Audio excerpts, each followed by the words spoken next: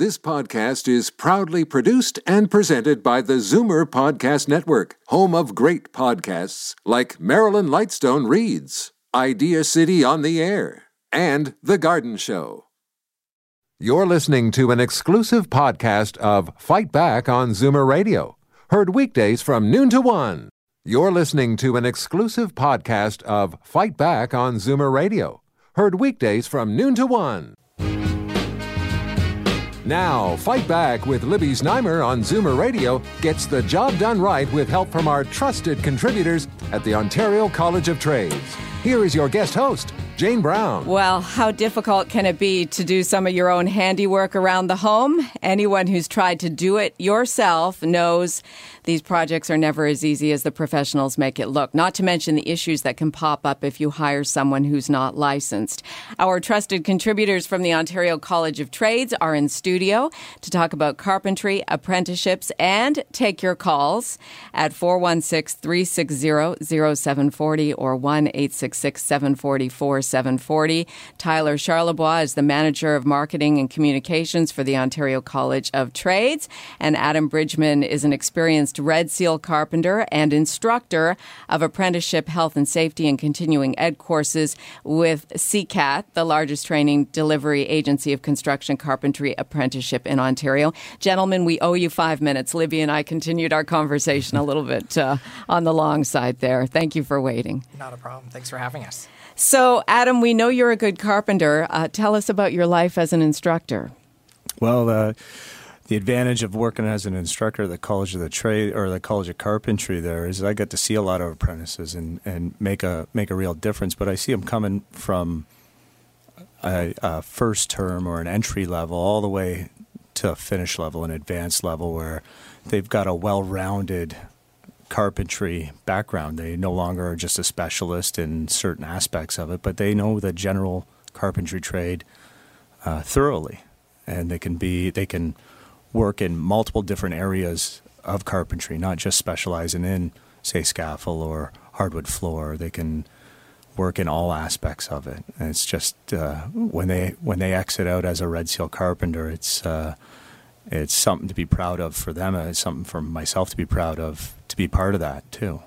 I spoke with you a few months back when I was filling in for Libby, and I know you were telling us about how long it takes. It is a very lengthy process. Remind us of that. Yeah, that's right. It is a lengthy process. It's typically 4 years or a 7,000-hour apprenticeship where you're coming into school at 3 separate occasions for 2 months at a time. And we cover all aspects from how to sharpen chisels all the way to complex joinery, formwork, drywall, hardwood floor. At the end of a true apprenticeship, these apprentices, they're journeymen, they're actual carpenters that can speak on all aspects of the trade. And Tyler, so these carpenters then have their names listed in your registry, I guess, at the Ontario College of Trades. Yeah. So if they choose to be, so carpentry is a voluntary trade, so they're not legally required to be. Adam is on our public register, so you can view him and other tradespeople who are in the compulsory trades: plumber, electrician, what we would call automotive service technician, so mechanic, hairstylist. They're compulsory trades, so they are legally required to be licensed as well as to be a member of the college. So you would find them on our public register. How did the College of Trades come about?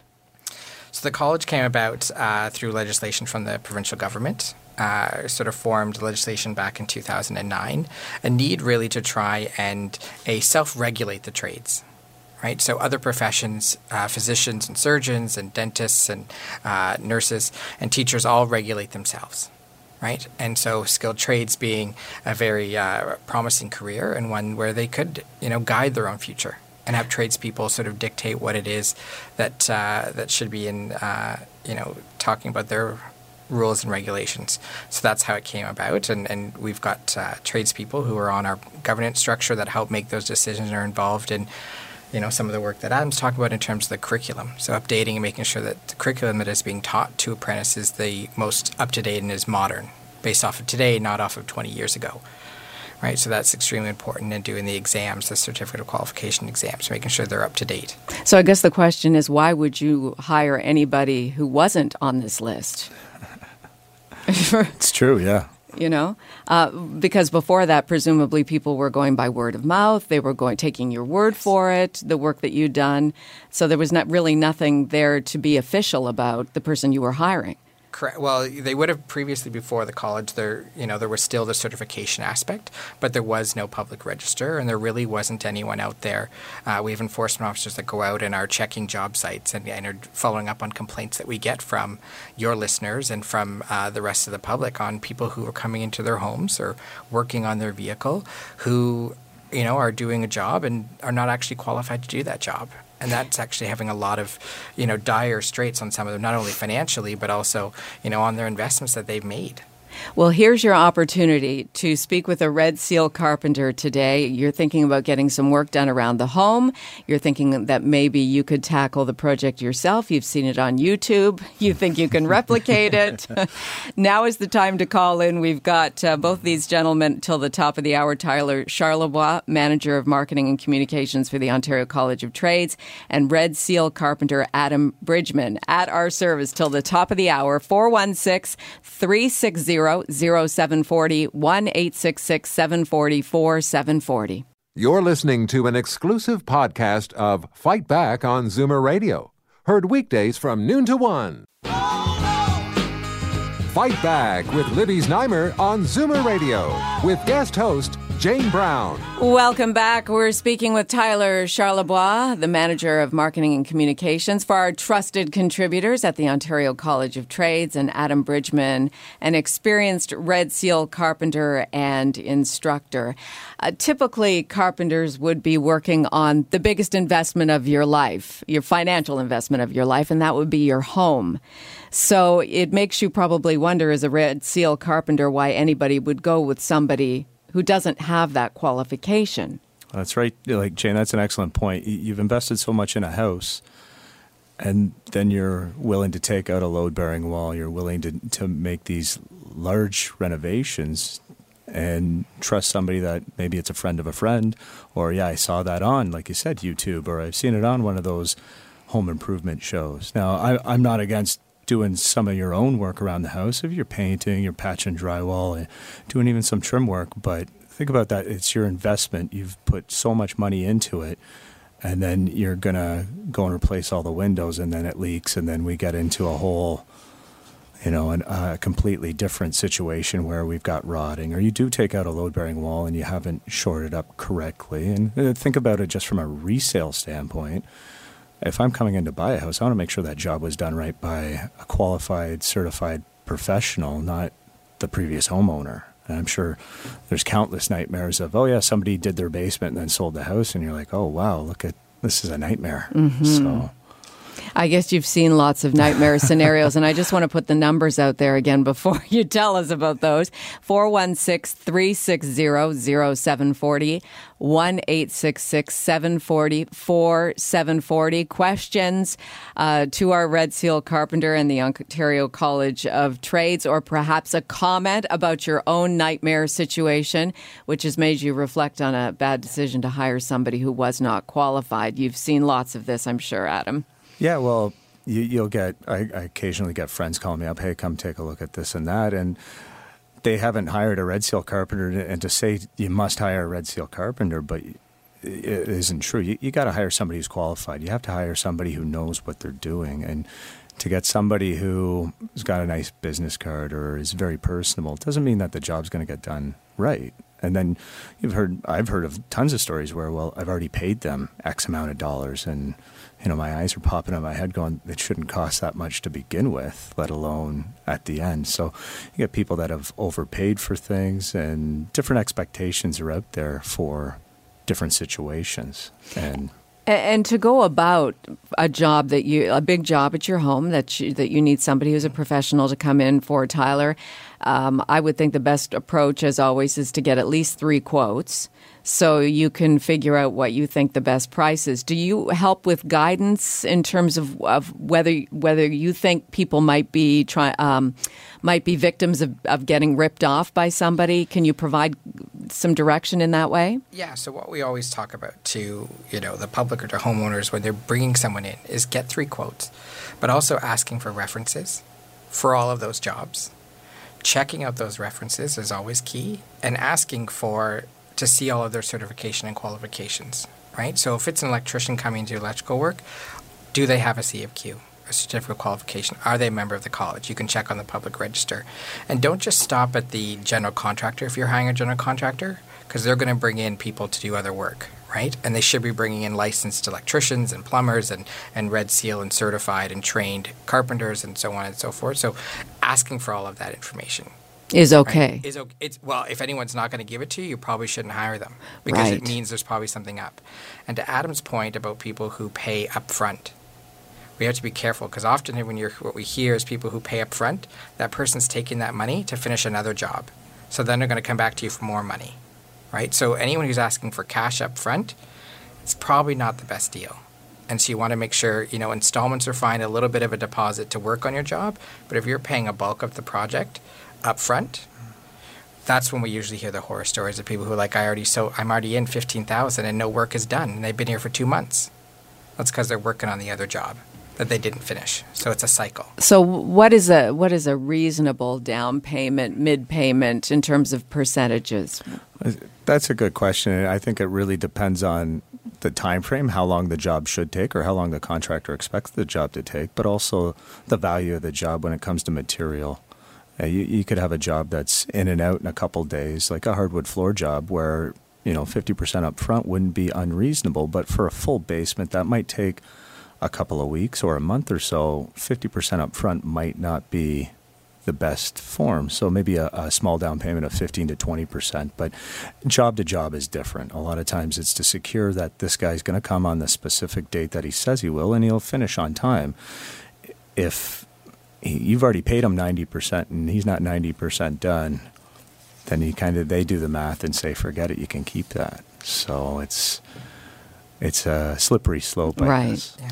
Some of our listeners may be in that age range, around 50, where they're trying to set up a separate apartment within their home for an older family member, or perhaps 2 older family members, a mother and a father. That kind of scenario, when you're looking to develop an apartment or do an addition, what's the best way to approach something like that? That's a great question, Jane, because you see that often where they'll finish the basement kind of rough and they don't have proper fire escapes or fire separations between each unit. And that can just be a nuisance living in it, but it can be a nightmare selling it, because you're selling this house later on as it's got a rentable basement, and really by code and by law it doesn't. And that would be something that Red Seal carpenters, Red Seal training, that's something that you would know about right from the get-go as a contractor coming in. So having a contractor that typically does basements, he's not qualified, but he might not have his Red Seal certification, might just finish a basement as is, saying, no problem, you can move your parents into this basement. But to really follow the laws correctly, that's something that would be covered off during our training. I know that's an issue that's going to be hitting home for a lot of you out there. And if you have more specific questions than that, if that is your scenario, you're moving in a parent or an elderly family member who needs your assistance, and you've decided as a family that's the best way to go, how do you adapt your home? Do you have specific questions about how you're going to change your home? Maybe you've been thinking you have to move, but now we know the price of homes has just been skyrocketing, so it may be a more efficient, more costly option to stay in the home that you're in and adapt it. 416-360-0740, 1-866-740-4740. Any expertise you can advise on that, Tyler? So, as I said, make sure that you're checking the qualifications. And I would say if you didn't do that up front, if you're in the middle of a project right now, ask them, check our public register, Ontario College or collegeoftrades.ca. If someone's in your house and they're working and you find they actually don't have qualifications, give us a call while they're still there. because it's easier for us to go in and investigate and potentially lay charges on people who are doing work in a compulsory trade. Oh, you'll send somebody to the home. But okay. it's easier if they're still doing the work. If the work was completed months ago, it's harder for us to find out who was actually doing the work. Right. So we need to be able to see who was doing the work. So we can say, okay, you were not qualified to do that work, and then we could charge that person. But we can't if it's after the fact. It's a little bit harder to figure out who was doing it.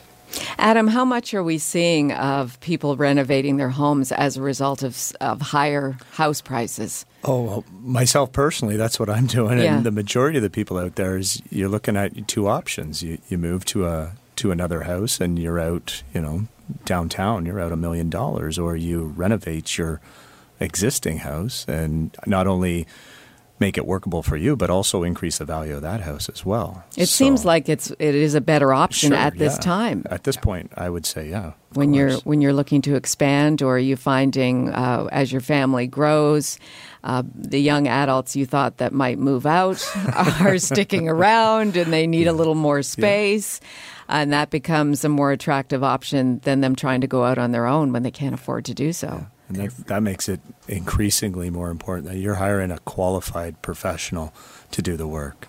Somebody with 20 years experience. 20 years experience, we're looking at material changes, technology changes, and building practices that have changed over 20 years astronomically. There's stuff that we did 20 years ago that we no longer do anymore. And there's materials we use that weren't even around 20 years ago. So it's something that getting a professional that knows what they're doing and they're skilled at what they do is key. Let's go to the phones now. 416-360-0740, 1-866-740-4740. Questions or comments for our trusted contributors at the Ontario College of Trades. Philip in Toronto, go ahead. You're on Fight Back. Go ahead, Philip. You're up next. Oh, hi. Sorry. I just wanted to comment. I also happen to be a red seal carpenter, and I'm a contractor in Toronto. And one of the really important things that I think also needs to be mentioned is that obtaining building permits is critical. It's really key to a successful project. Time and time again, we open up walls when we go to reno a house, and we find bad building practices, compromised joists, and clearly the person who did the work wasn't qualified and didn't know what they were doing, and probably also suggested to the homeowner that permits weren't required, because the building inspector is another form of double check that allows, can make sure that the work is being done properly. Adam, Tyler, comments about that? I agree 100%, Philip. That's right on the money. And getting proper permits and going through proper channels, not only does it ensure that the work's being done by the professionals correctly, because it's that back check of the inspectors coming by to make sure that it's done right, but it also then goes on your registry for the home. So when you do go to sell that, or you do eventually sell the house, they can do a land registry look and they see, oh no, this renovation was done correctly. It's passed all the inspections and all the codes, as opposed to not knowing that. And again, getting into a situation where you do pull the drywall back and realize, wait a second, there's a whole bunch of missing stuff here. And I guess as a homeowner, there's a certain amount of relief if you hear that you don't need a building permit, but it's not. It's really just putting off the inevitable problems. I think everyone seems to be scared with a building permit because you're bringing somebody else into the house, or it's going to cost an arm and a leg, but it isn't that much more. And I look at it as it's peace of mind. Right. Most people buying a house will pay for a home inspection for peace of mind, and having a building permit, it's peace of mind that the contractor that you hired is going to be doing the right thing. And if it isn't, the inspector, somebody with knowledge, is going to go in and look and go, hold on, you got to change that. Right. Alwyn in Toronto, go ahead. You're on Zoomer Radio. Hello. Yes, what would you like to add to the conversation, Alwyn? Thanks for taking my call, Libby. It's Jane, no problem. Yeah, I have a porch lift, a handicap porch lift.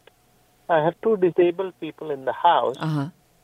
It was built 3 years ago, and an inspector passed by and said you don't have a permit. So this was funded by the Ministry of Social Services with March of Dimes. Okay? Okay. And then they had to rebuild it. It took me nearly 2 years, and still the inspector is not passing it. So I'm stuck with it. And then I found out that all the handicap porches in Ontario, most of them do not have a permit. Can you gentlemen speak to that? I'm not too familiar with that piece there, but what I'd say is a caution for a lot of folks is when, even if you've got someone else coming, say the March of Dimes, or you're in a condo, and your property manager is bringing someone in, ask to see their qualifications. You should, as the homeowner, as the person who owns that property or the investment, to say, you know what, I want to make sure that if you're bringing someone in or they're doing work, even if it's come through what you think might be a third party that would bringing in reputable people, that may not always be the case. And that's what we were speaking about that, as well. yeah. Your contractor has to have the right people employed. So the contractor may pass muster, but his people might not. And just everyone is always looking for, everyone has a friend who can do some work, and sometimes you like to bring them in and do it, but that doesn't mean that they're qualified to do that work. So I would just say that the checking is, do they have someone who's qualified doing the work? And maybe that may be what the disconnect is between the passing the inspection, or, asking yourself, what's the problem? Why is it not passing? Mm-hmm. Right? So you're not getting it rebuilt the same way that's incorrectly the second time around. Right. We've run out of time. There's still so much more we could talk about, which is good because you guys come in regularly. Thank you for joining us again today. Thank you. Tyler Charlebois from the Ontario College of Trades, Adam Bridgman, experienced Red Seal carpenter and instructor of apprenticeship, health and safety, and continuing ed courses as well. You're listening to an exclusive podcast of Fight Back on Zoomer Radio, heard weekdays from noon to 1. You're listening to an exclusive podcast of Fight Back on Zoomer Radio, heard weekdays from noon to 1. You're listening to an exclusive podcast of Fight Back on Zoomer Radio, heard weekdays from noon to 1. You're listening to an exclusive podcast of Fight Back on Zoomer Radio, heard weekdays from noon to 1. This podcast is proudly produced and presented by the Zoomer Podcast Network, home of great podcasts like Marilyn Lightstone Reads, Idea City on the Air, and The Garden Show.